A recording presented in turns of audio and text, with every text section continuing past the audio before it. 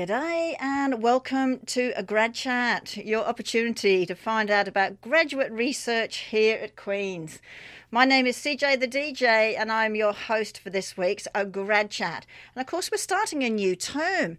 It is fall 2021 and boy has it been different over the last 2 years really because of the pandemic, but we're finally getting through it. Of course, a show like this could not happen without the support of the School of Graduate Studies and CFRC, so thank you very much to both of them for continuing for us to have Grad Chat on the air and also as a podcast. And speaking of podcasts, if you might miss the shows at any time, you can download the podcast the next day on either iTunes, Google Podcasts or Stitcher, so no excuse not to hear what our awesome students and postdoctoral fellows are doing. Now, being one of the first interviews back in the fall term, I must admit we've done this recording in the studio, but we're still wearing masks, so which is a real nuisance. But at least our student today will have the opportunity to actually being in the studio, which has been a long time since we've been back in the studio. So I'm really grateful for that. So I guess I should introduce you all to Aida Mohammadi, who is doing a PhD in chemical engineering under the supervision of Dr. Aristides. Welcome to Grad Chat, Aida. Good morning, and thank you so much for your invitation. I am so happy to be here, and I am pleased to share some of my research work with all the students at Queen's University. Thank you for giving me this great opportunity. Oh, well, you're already a natural, Aida. Normally when I say welcome, there's stony silence, but you're a natural to this. You know exactly how to jump in straight away and join in the conversation, which is fantastic because that's what this is all about. It is a bit of a chat. And for those people who know me around campus, I love having a chat. So when Aida said that she wanted to come on the show, I go, yes, please, please. Because Aida's got some fascinating work that she does, and I know she wants to explain some of that to you today. But before we get there, Aida, firstly, you are an international student, PhD student here. So what made you want to come to Canada to do your PhD? If I want to be honest with you, I was successful, very successful researcher in my home country, Iran. And my major background in Iran was nanotechnology. But I realized that the research progress in my home country, although was successful, it was slow. It has a very slow rate. For this reason, I decided to switch my major field from material science and engineering to chemical engineering. And also I have selected one of the countries, such as Canada, for pursuing my PhD degree in order to increase the progress rate of my education in the best way. And it was the main reason that I really wanted to experience the other country as a research place, and for this reason I came to Canada. Which is fantastic. Now you chose a pretty cold country to come to. Yeah. I know myself coming from a hot country and coming to a cold country, that first winter was a bit shocking. Yeah, exactly. I am given another position at England as well. Right. But at the end I decided to come to Canada because I searched a lot about different universities and I found the Queen's the best university for my selection, and for this reason I came here. Well, that's fantastic. Yeah. Well, we're very lucky to have you here. You're so welcome. Thank you. You're welcome. And what I also love about Aida, she's happy to put her hand up to give other things a go. Mm-hmm. It's very easy as a researcher to just stick with your research and not get out of that little bubble. But Aida likes to get out and meet other people too and try other things. So really appreciate you doing that. You're welcome.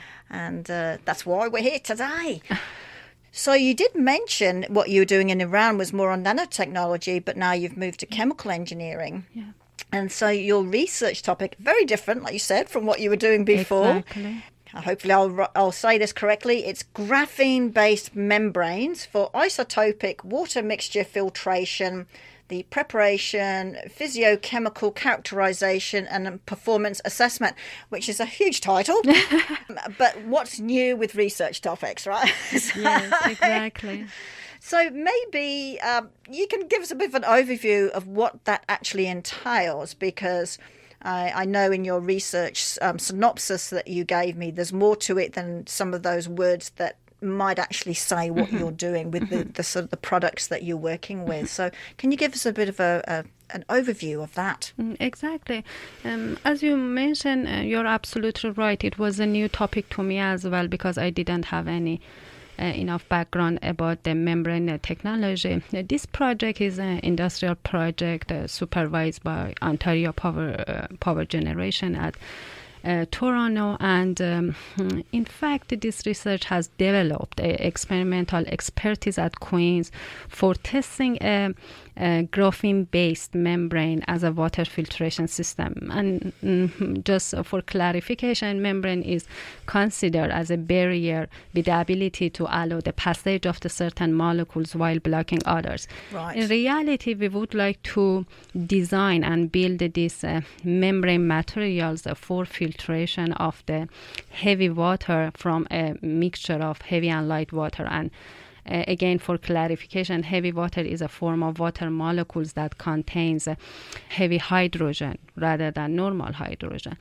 And these specific water molecules is so interesting and commercial material for the generation of the power, and for this reason we are working on the filtration of this type of the water molecules in order to filter this molecule from a mixture of heavy and light water and use it for the power generation or clean energy in the future. And our first purpose was to design a filtration system for this project, and then we would like to design and build this specific membrane for filtration. And until now, we were so successful for designing both of this system and membrane material. Which is fantastic. And I think the point here is, I mean, you can create certain membranes, right? And like you said, it's for pulling out certain molecules or separating certain molecules to make things easier.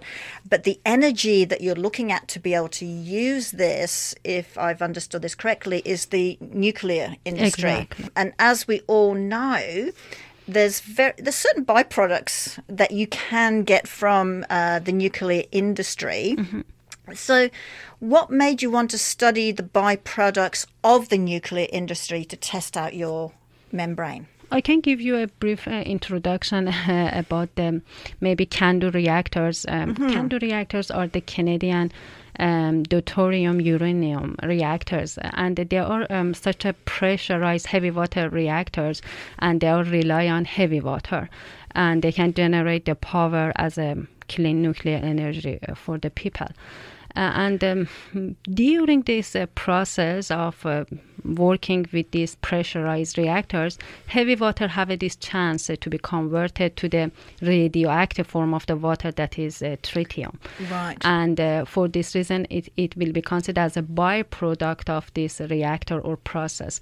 And both of these material, heavy water and also tritium as a radioactive form of the water, are more interesting because they have been considered as a commercial commodity for Canada or around or all the world. And for this reason, many people around the world are working on the filtration of these types of the material, such heavy water and tritium, from the isotopic water mixture to filter it, and also use it for the energy production. For this reason, because they are so interesting and they will be considered as the commercial commodity, many people around the world are investing more work for the filtration of these materials.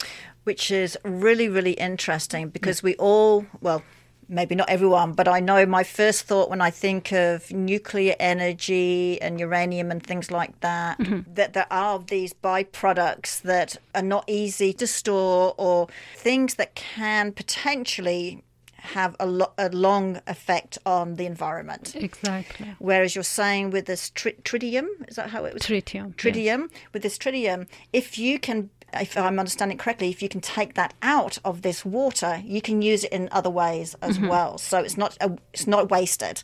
You're using it basically twice. So in one, whether it's in the heavy water, and two, you can pull it out and use it for something else. Is that kind of exactly the right thing? Because the traditional methods are storing this type of the contamination. They are storing, or they want to keep them for a long time, and you know Right. that they will be considered a very cost for a long time storage of this contaminated material, such as heavy water or tritium. Right. For this reason, people have decided to focus on the filtration or separation of this material in order to elevate this cost and also keep the environment healthy. So I guess my next question is, maybe not everyone knows this.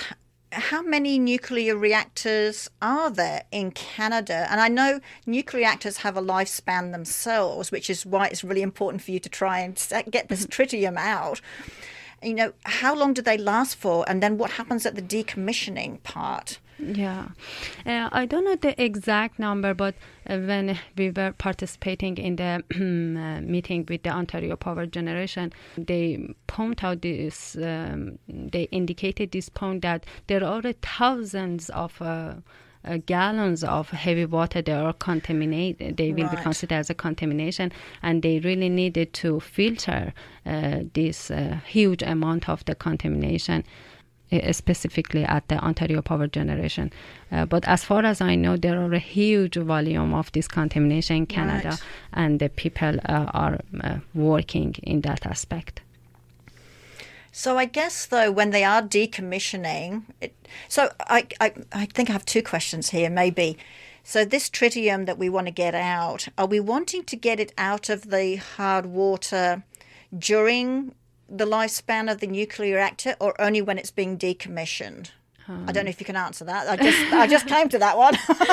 Yes, but first, or could it be both? Yes, I would like to mention this point that at the moment we are not working on the tritium because it is the membrane. Yeah, it is a radioactive form of the water, and because we have to have the safety concern and university, we are working on just on non-radioactive form of the water, that is heavy water. But in the future, for the next round of the project, our group is working on developing a bigger system for filtration of the tritium. Right. But this is one of the things, you see, as soon as I hear the word research and you hear parts of a research project, and I don't know about anyone else, but my head goes in all sorts of directions, and I think, oh, what about this and what about this? And then I have to remind myself, and sometimes our students have to remind themselves, just concentrate on this one area. You can look at other things at another time, but let's get this part sorted. And in your case, it's looking at the membrane of how you can get that to work most efficiently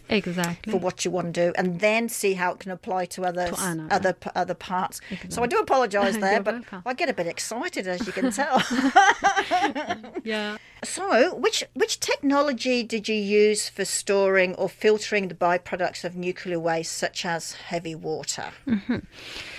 As I mentioned previously, there are different methods that people were using many years ago, such as cryogenic distillation or the chemical exchange process, and they have used these methods for the separation of the isotopic water. But as far as I know and I understood based on literature, these methods are so time intensive and also energy intensive, and also you cannot get very high rejection efficiency based on this method. For this reason, we need to develop an effective method for reliably filtration of the isotopic water, and recently membrane technology has found a great importance in this regard, and this is the technology we are working with. Yes. That's fantastic. Yeah. So I guess one more part of that, how much of your technology was actually successful for the filtration of heavy water as compared to the current traditional methods? Yeah, that was a very good question, because when for the first time we started our work, we focused on designing the graphene-based membrane, especially graphene oxide membranes, and this type of the membrane was done by the previous authors as well, and they were successful for the designing this type of the membrane for isotopic water separation. But afterwards we decided to have a novelty on our work, and we wanted to try different types of the membrane, and we decided, for example, to reduce this membrane as a form of the reduced graphene oxide membrane. Okay. And afterwards we were successful for filtration of the isotopic water. And finally, after the preparation of the graphene oxide membrane and reduced graphene oxide membrane, again we moved forward and we wanted to try the more novel and more applicable membrane for this application. And at this stage, we are working on preparation of the composite membranes. It means that we have included a polymer to these graphene-based materials in order to improve not only the rejection efficiency of our membrane, but also the mechanical stability of our membrane. Because if I want to add one point, the filtration process of isotopic water takes a long time. It can be done, for example, for 1 or 2 days. And for this reason, we have to have a very stable membrane during the water filtration, and it is our main purpose and focus. And for this reason, we have selected composite membrane as our final purpose. That's interesting. For one filtration, it's 1 to 2 days, for instance. But so with your membranes, because you don't want to be replacing the membrane every time you have to do that filtration. So are you looking also at the lifespan of what the membrane is going to be to make it cost effective? Yeah, it was a very good point. And we realized that we can reuse this membrane, for example, after the filtration for the second run, and it was successful as well, and it could improve the rejection efficiency. And it is our next goal for the next run of the project, that we want to develop a very big system for recycling this membrane. It means that we want to reuse this membrane in different or several cycles in order to improve the selective separation. And it is one of the features of the membrane that you can consider, and you can reuse it for the several cycles in order to improve the rejection efficiency. Knowing that you're trying to filter out a certain thing called this tritium, would it possibly come at a time when the membrane can't be used anymore for that particular filtration, but could potentially be used in another process, which maybe is not as heavy, if that's the word? I don't know if that's the right word. But I mean, is it reusable if its capacity is finished for using in this very specific area of filtration application?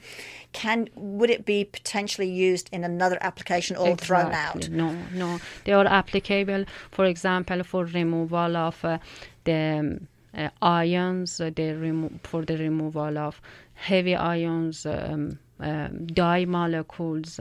They are also applicable for many different types of some molecules, especially for isotopic molecules. And because of that, the membrane technology has great potential attention in the world, because they are so applicable for filtration of a wide range of molecules, as I mentioned. Right. Yeah. Looks like it's you're on a winning streak there, as they say. I know you're in the early stages, but things are looking promising by the sounds of it. So how long do you think it would be to find a viable solution? Or are you close to finding that solution, knowing that what you want to do specifically and potential for after? Yeah. As you mentioned, yes, we are on the earliest stage of this project. I have worked for 3 years on this project, and also this project is extended for the next 3 years, and we have a lot to do for the improving this specific part of the project.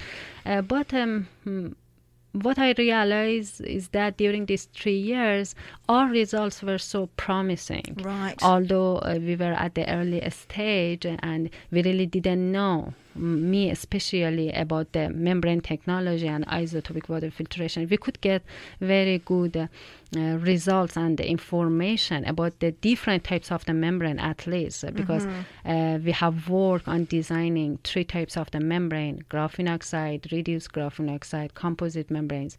And also we could develop this filtration system by ourselves, and they are very promising, I think, the results for us. But as I mentioned, we need to work on the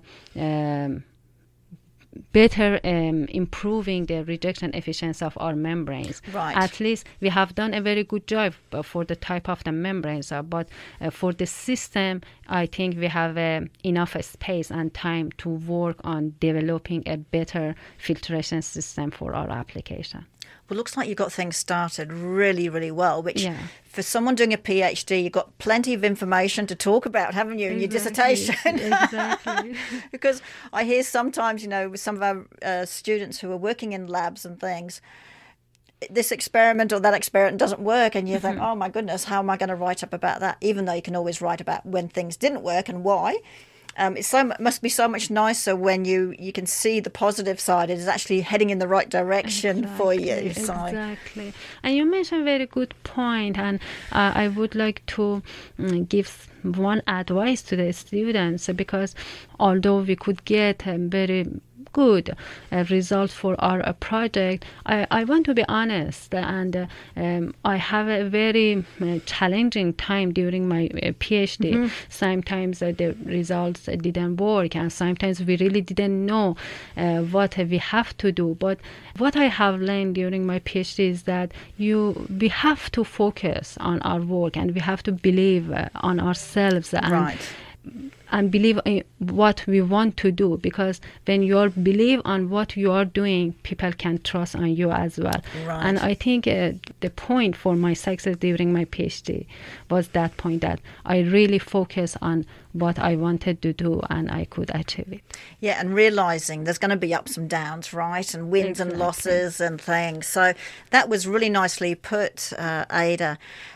I know this last year and a half has been really tricky for our PhD students. I mean, some of you are in the middle of your research, and depending on where your research is housed, kind of thing, some of it has been stopped a little, or you've had to change directions and things. But in that time, have you had opportunities, at least, whether it's virtually or not, to be able to discuss your work with your peers around the within Queens or around the country and things?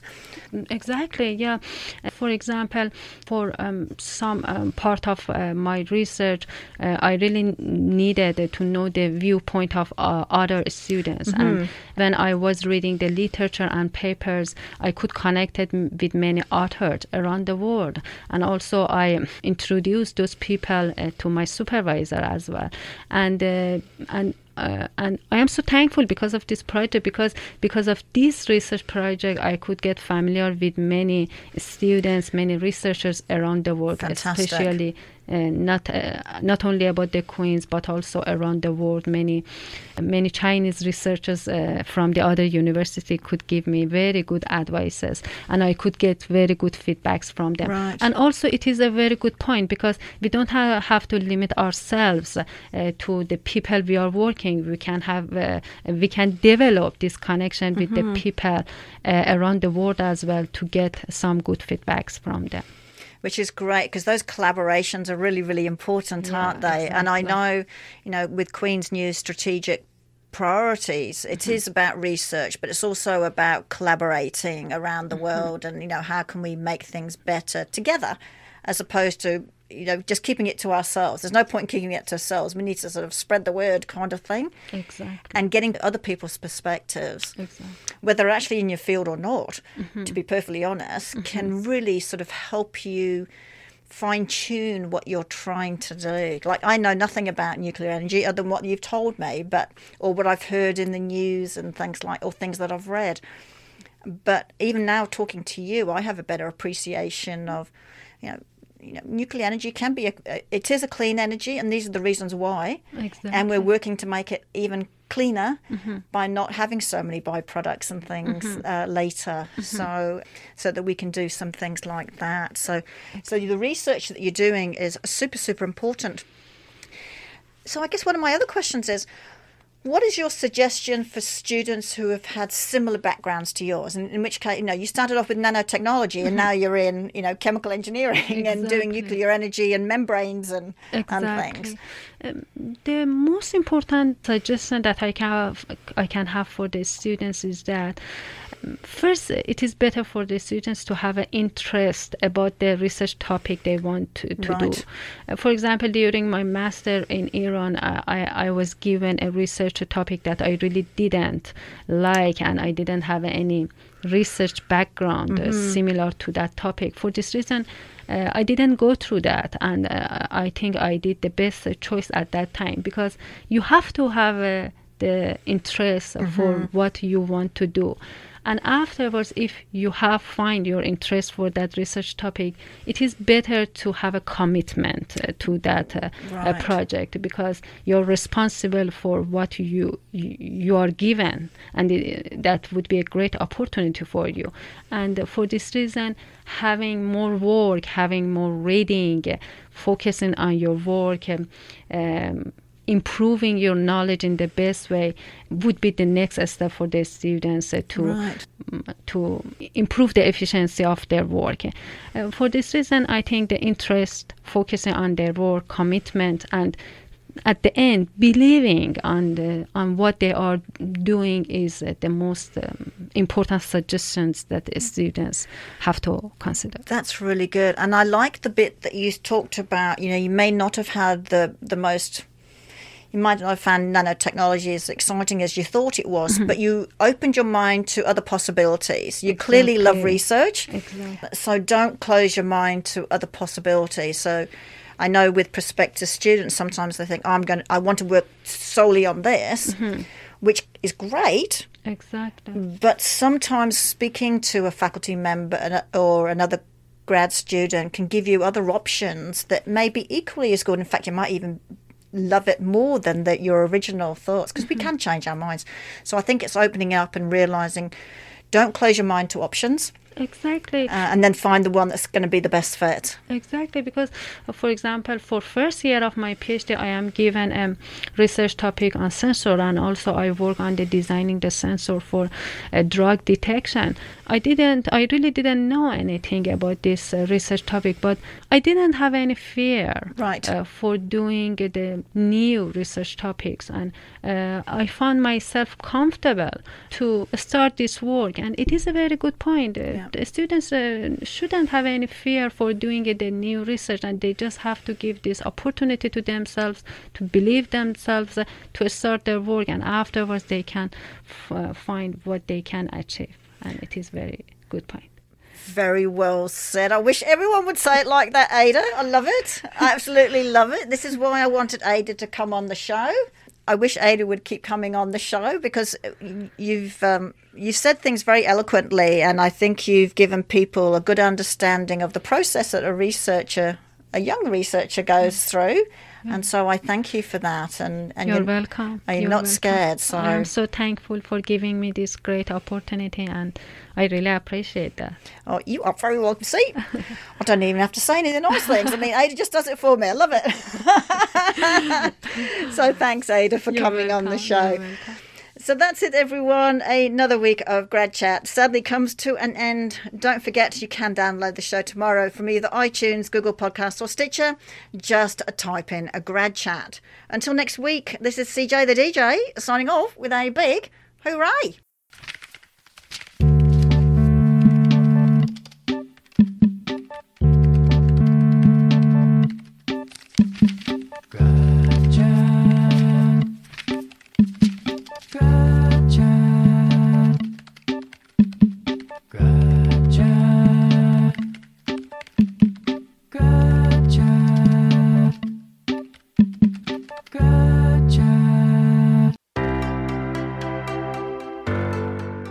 Thank you for listening to this podcast produced at CFRC 101.9 FM in Kingston, Ontario at Queen's University, situated on the traditional territory of the Anishinaabe and Haudenosaunee peoples. The CFRC Podcast Network at podcast.cfrc.ca is brought to you by the generous support of the Queen's University Faculty of Engineering and Applied Sciences.